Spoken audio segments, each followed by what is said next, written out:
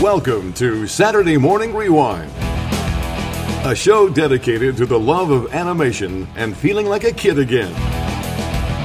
So let's go back in time to when cats defended Third Earth. Sword of omens, give me sight beyond sight. A masked duck protected the streets of St. Canard. I am the terror that flaps in the night. And knowing was half the battle. Yo, Joe! Let's go back with Saturday Morning Rewind and your host, Tim Nidell.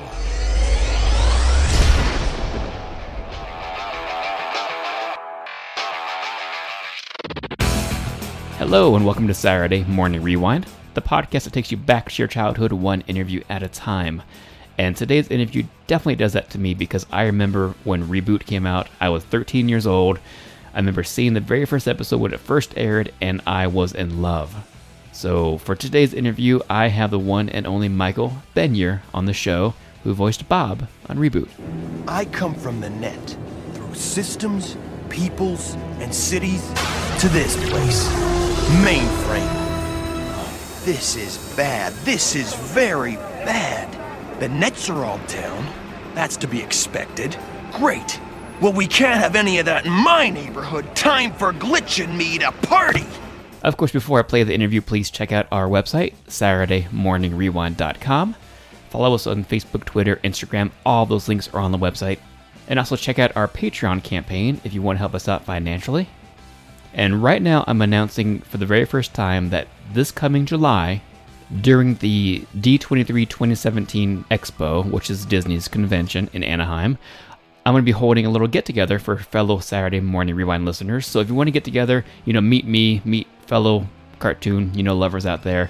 Right now, I think it's going to be happening on July 13th, probably in the late afternoon, early evening time.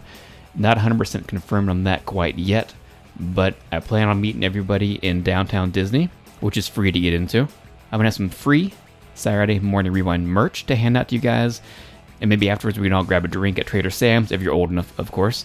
And if you guys have tickets to get into the park, possibly hang out for an hour or so in either Disneyland or California Adventure, which I think would be super cool to hang out with all the listeners out there and meet other fellow cartoon lovers. That'd be a lot of fun. So mark that on the calendar. Thursday, July 13th, a little Saturday Morning Rewind get-together. And if you can't make it, I'll also be in the expo, so you can always meet me there. I can always give you the free merch if you can't make the get-together. So mark it on the calendar. Hope to see every one of you out there. But anyways, hope you guys enjoy my interview with Michael Benyer. It's not too often that I can say this about a cartoon, but I remember exactly where I was when I first saw Reboot. Really? Where were you? Your parents' living room, about 10 inches from the screen? That can pretty much sum it up, but I remember exactly what time. Here in America, I don't know if it was the same in Canada, but on TGIF on ABC, Friday nights, they had a sneak preview of Reboot, so they showed the first episode before it was going to premiere on Saturday morning. And I want to say it was after maybe Hanging with Mr. Cooper or something like that. And that got me hooked. They were playing commercials all throughout the show, and then they showed the cartoon, and I was hooked ever since. That's great. I'm glad to hear that. So wasn't it the first full-length CG animated TV series? Yes, it was. It was the first fully CGI animated series. I believe we beat Toy Story to the screens by about 6 months, maybe. It was the first one, and they had high hopes for it. And I think it only aired in the U.S. 2 seasons, is that right, on ABC, Saturday mornings? That sounds right, too, yep. Yeah, but in Canada, it played all the time on a channel called YTV, which is the kids channel, youth television. And it played, I think, 3 times a day, every day, for, 15 years. Wow. So in Canada, it was a much bigger deal than it was in the U.S. And that's reflected when I do conventions sometimes in Canada, and people come up to me and from a certain age range, to a certain age range, they're just like, I watch this every day with my family, with my dad, with my mom, with my brother, my sister. Mm-hmm. And it's really nice to hear.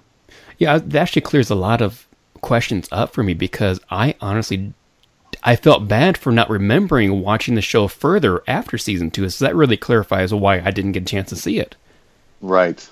I think it was also on Cartoon Network here. But you'd have to check the Wikipedia for that. I'm not sure. Yeah, exactly. Now, how did you get involved in the show? I was acting. I was born and raised in Vancouver, and I was acting, and I had been doing voices for cartoons as well as movies and TV. And I had done a couple of shows. I had notable shows at the time. I had done a show called Barbie and the Rockers, which was Barbie and Ken, and I was the voice of Ken, and there was some notoriety about that at the time when I was a teenager. Mm-hmm. And then I did G.I. Joe, kind of the last season of the original G.I. Joe, when they moved recording to Vancouver. And a couple others, and I was friendly with one of the casting guys in town, and we had known about Reboot happening for maybe a year before, because it took a long time to get going.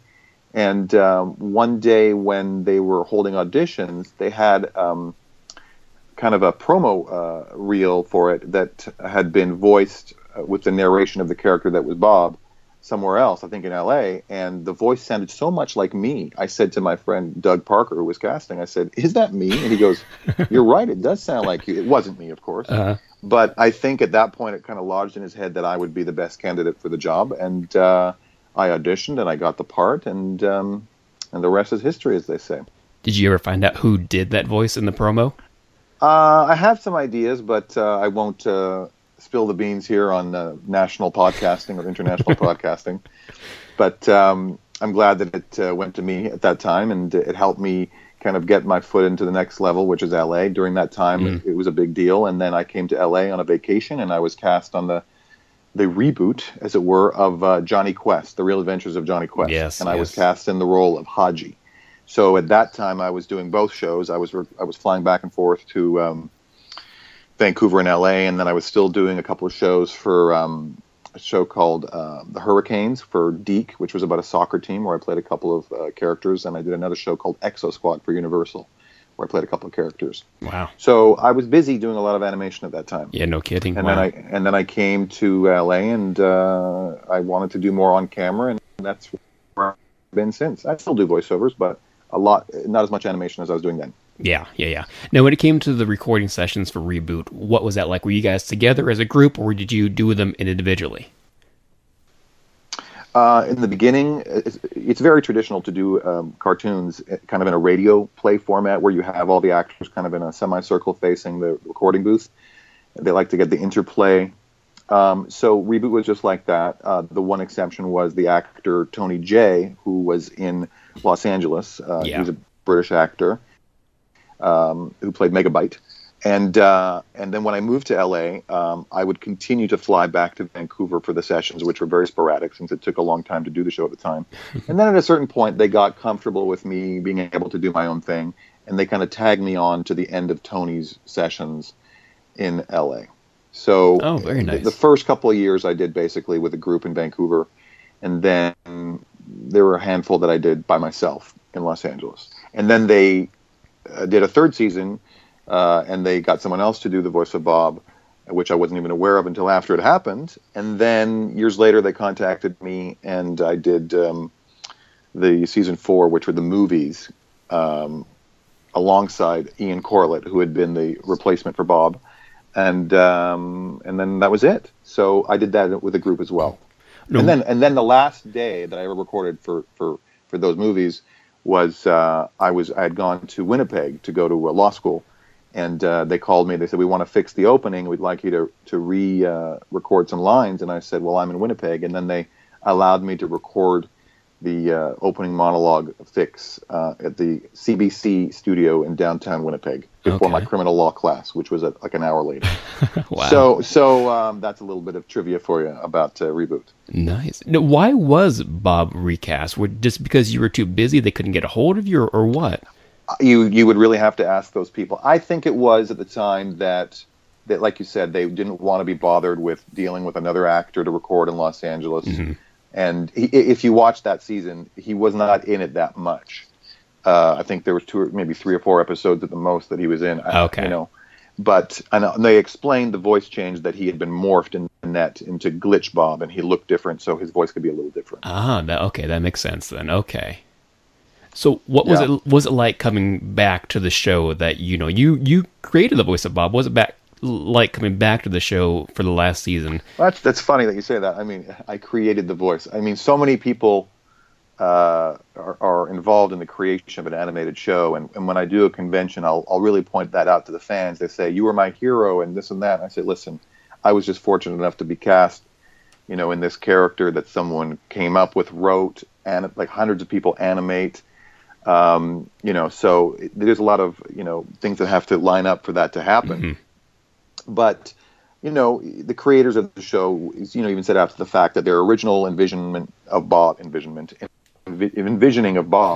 was that he would be more kind of a hero, like an action hero. I think they used the reference of Michael Biehn from Aliens. Yes. And that when I kind of did it, I took it over and I saw it as more of a kind of a young guy thrust into this position. He wasn't entirely sure what he was doing, kind of a Spider-Man or a Michael J. Fox in kind of Back to the Future. Mm-hmm. So they enjoyed that, and they said that after I was doing it, they kind of wrote the character to my kind of reluctant hero aspect. Okay. So that was nice. And to be called back, like you're saying, after you've been, quote, replaced, it was a little victorious. It was a little bit sweet.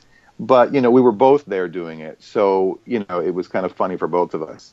But listen, I'm very proud of what the show did, and it still continues to do. And I meet people in all, walks of life. A lot of young animators, started into computer animation mm-hmm. because of their love of Reboot. And when I tell them that I did the voice, they just can't believe it, and they want to shake my hand or get an autograph or whatever, or a picture. And it's a nice thing to be associated with. What about a favorite memory that sticks out? A favorite memory that sticks out. Okay, this is a funny one. I've told this before. It's on the commentary of the DVD extras, but it's a good one. When you're a voiceover actor, people don't know that you're the voice of this character because you're just walking down the street, no one knows. And the analogy I use is when Kiefer Sutherland walks down the street, people say, "I love 24, I love Jack Bauer." When I walk down the street, nobody knows that I voiced this character that they might have loved. So I'm in the late 90s, I'm doing a movie, an on-camera role in a mafia movie with Joe Mantegna. And we're sitting in this limousine scene, which takes about 4 or 5 days. They have different versions of the limousine, which are cut from different aspects so we can do the scene.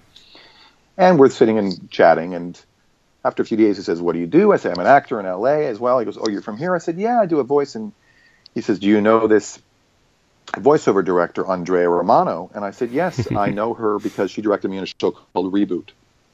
And he pauses and says, "Reboot? What do you do on Reboot?" And I said, "Do you know the show?" He goes, "Yeah, I know Reboot. Who are you on Reboot?" And I said, "I'm a character named Bob." And he kind of pauses. "You're Bob on Reboot?" And I was laughing. I said, "Joe Mantegna knows what I'm talking about?" And he goes, "Yes." He goes, "I have a daughter." And I think the daughter was very young at the time, and he mentioned that she was autistic, and they said that she'd been saying reboot for months. And one morning he comes down to the living room on a Saturday morning, and she's pointing at the TV, and he realized Reboot was this animated series, and he said that she responded to the show because of the kind of the new look of the show, the geodesic aspect of the show. And he goes, "Wait till I tell my wife I met Bob from Reboot." So that was kind of, it put things into perspective with somebody is a fan of the show, So, and then later when I did my first convention and, 500 people in a room were unanimously, reciting the opening monologue, that I realized, wow, this did have an effect on people. Because you don't know, you're kind of removed from it. Yeah. You did this thing years ago. Yeah. Isn't it crazy that something like an animated show can do that to children? Have you seen or heard of the documentary that just came out, Life Animated? No, I haven't heard about that. It's amazing. If I was like a kid, I don't remember if he was autistic or what. Oh, yes, I've heard about this one. The guy made it about his son who's also autistic. Is that what it was? And he never spoke until he was like 5 or 6, maybe even older. And then they spoke to each other through cartoons. Yes, I did that. He's a big Disney fan. Yep, yes, I heard something about that on the radio. Yeah, it's really good, and it's amazing that something like animation can do that, and I love that. I love it too. I mean, when it dawned on me that I was the voice of a hero of a kind of a generation of Canadians and some Americans like yourself, I kind of laughed. I said, "I get it. I'm the Spider-Man of my generation." Yeah. I'm saying, or in Canada, I said the Casey and Finnegan, which was a Canadian show of this puppet show. But, it's a nice thing. And if I don't ever do anything of more notoriety, and if that's all I've got on my, asterisks of my career, I'm happy with that. It's something, But I've done a lot of other things since then, and it's nice that people still want to talk to me about Reboot. Mm-hmm. So in the show, your character Bob would enter these games and battle it out. Let's say that was real life. Let's say you actually really are Bob, and a user loads a game up, and you have to enter it. Which game franchise would you like to enter and play in? Well, I'm a traditionalist as it comes to video games, and my game when I was a kid was Pac-Man, but I saw them use Pac-Man kind of in the real world in this Pixar movie a couple years ago that Adam Sandler did. And it just didn't seem to ring true. But I guess I would say Donkey Kong, where I would be Mario. And of course, then if I won that game, which I would spin off into all the other various Mario games there was. So it would be good for me as well, having an ongoing career as a video game character. There you go, yeah. One of the oldest working video game characters of all time. Yes. I can still remember the moves that I had to do as a kid to jump over the barrels and climb up the ladder, for sure. It's not an easy game. It really isn't. No, and it gets progressively harder as it progresses. Oh, yeah. I don't think I made it past the second level as a kid. Right. Do you have any information? I'm sure you don't. I'm sure you can't say anything about the reboot of Reboot. Is that still happening? Do you know? I know they're doing it. Okay, good. Yeah. Good. And I'm assuming you'd like to be part of it if they, asked you along. Of course. Yeah. What would you want to see in a reboot? Would you want them to do it all over again, retell the story, or would you want them like a continuous story? I would love to see kind of a continuation of the world that I was voicing in, but I think what they're going to do now is kind of the next generation, kind of a Star Trek: The Next Generation, or Star Wars, where you have the older characters around with newer characters and all that. Okay. And there's so much that has happened in the last 20 years regarding the internet and computers that it would be, remiss of them to not kind of update the show to reflect those changes. Yeah, I can't imagine what the graphics are going to look like because, mid-90s graphics are amazing. It's kind of what appealed to me as a teenager. But to have modern-day graphics with the story, I think is going to be epic. I do know that it's going to be half live-action, half CGI. That I do know. Wow, that's interesting. Yeah. Huh. Tron, if you will. Go back to Tron somehow. Yeah, maybe. I can see that. Yeah. I wanted to talk a little bit about Robot Chicken. You voiced how many, 11, 12, 20 characters in Robot Chicken? You know more than me. I don't even know. Because, when you go in to do a session, they'll say you're going to do this character and then this character, and you do multiple characters in a show, and then sometimes they recut them together, and I don't know.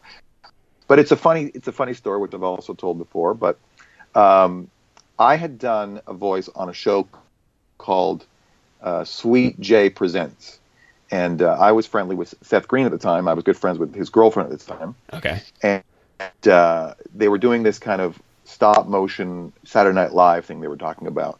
And it was originally going to be for Sony's website, Crackle, at the time. And he goes, "Do you want to do this?" He goes, "I can't pay you, but it's fine." I said, "Of course." And we recorded the voices in someone's garage in the Hollywood Hills. And I think this was around 1999, 2000. And I think he had originally done a little short when he appeared on the Conan O'Brien show, where they were both animated with the action figures. Mm-hmm. And after that, people said, "Why don't we do a series of this?" And he goes, "Okay, great." So he got some of his friends, and we did a bunch of stuff. And it was really fun. And I never thought anything about it. And then I went off to go to law school. This was around 2001. That show didn't get any traction because it was a little too early in the internet world. And then Cartoon Network said, "Why don't we do it? But we got to change the name." And then Seth contacted me again. He says, "We're doing it again, but we couldn't use any of the footage produced for Sony because they own it, but we're going to redo it. Do you want to come back now? And I can pay you now." I said, "Of course," and even better, getting paid. Mm-hmm. So I went back, and the irony was that a lot of the voices I had done originally, they got the real celebrities to do. Okay. So there had been a sketch called, it was a spoof of the Karate Kid called Enter the Fat One, which was Joey Fatone somehow was involved with the Karate Kid, and that's why it's Fatone Fat One. And I think originally I had voiced Daniel, Mr. Miyagi, and a Yakuza. And then come around the second time, they got Joey Fatone to be the kid. They got Pat Morita to be Miyagi. And they said, "Do you want to be a Yakuza?" And I said, "Sure." So it kind of went like that, which was second time around, I wasn't given the starring roles as I had before because they got more celebrities. And every time I would go back to the recording studio, they got bigger and bigger stars. I remember going to do one, and Robert Culp was there. I don't know if you know who Robert Culp was. Robert Culp was the co-star of a show called The Greatest American Hero, along William Catt, and I couldn't believe it. And he was there, and he was voicing his character from The Greatest American Hero. And then another time I went in, and there was an older gentleman who had a white beard, and he kind of looked like Santa Claus, and I knew him in Los Angeles because he was a casting director for commercials, and his name was Danny Goldman. And he came into the studio, and I said, what is he doing here? And he came with his wife, and she goes, oh, you don't know? And I said, no. She goes, Danny is the voice of Jokey Smurf. And I had known this guy for 15 years, not knowing that in his previous life, he was one of the Smurfs. Wow. So he goes into the studio, and I'm watching this older man do the voice of Jokey Smurf. And I was like, oh, my God. Worlds are colliding. My mind was exploding. It was crazy. So, yeah, I mean, they have a crew of friends that do the voices, and they're still doing it. Hopefully I'll get back in the crew, but it just expanded so many celebrities that Seth knows, get to voice things and be themselves or other people. It's fun. Yeah, a few of the voices that really stuck out when I saw it were, I mean, who can say they were the voice of Santa Claus, Ron Jeremy, and Jesus all in one show? Me, Michael Benyer, I can say that. That's right.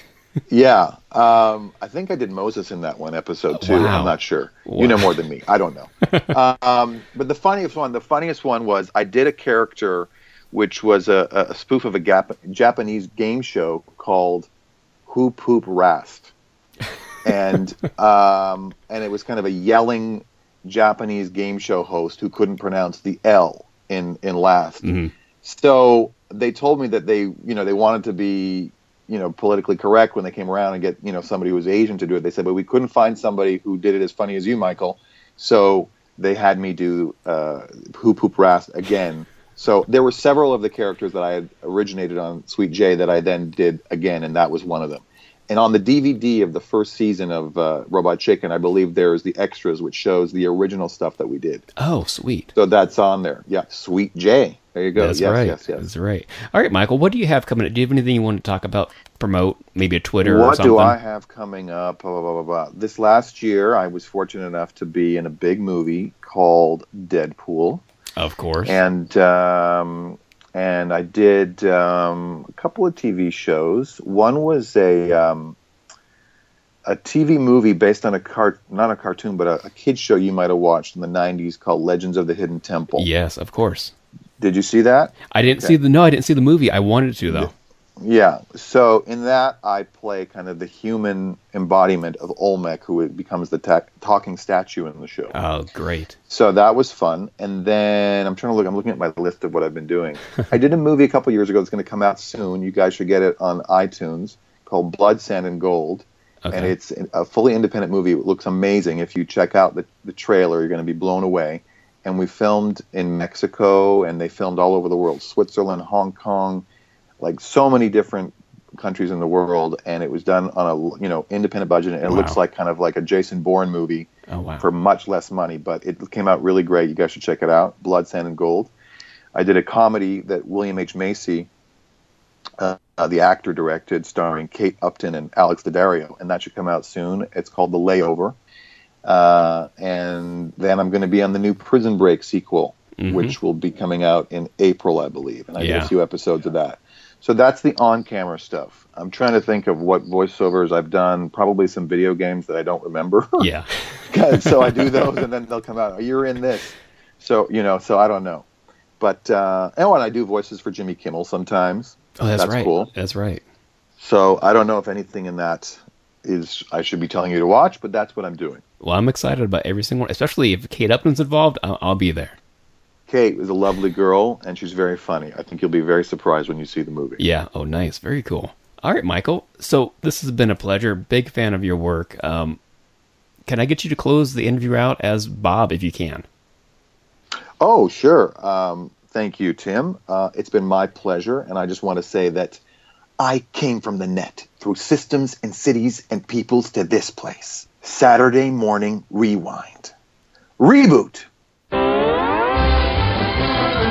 thanks for listening to Saturday Morning Rewind. Please check them out on Facebook and Twitter. And that's all, folks.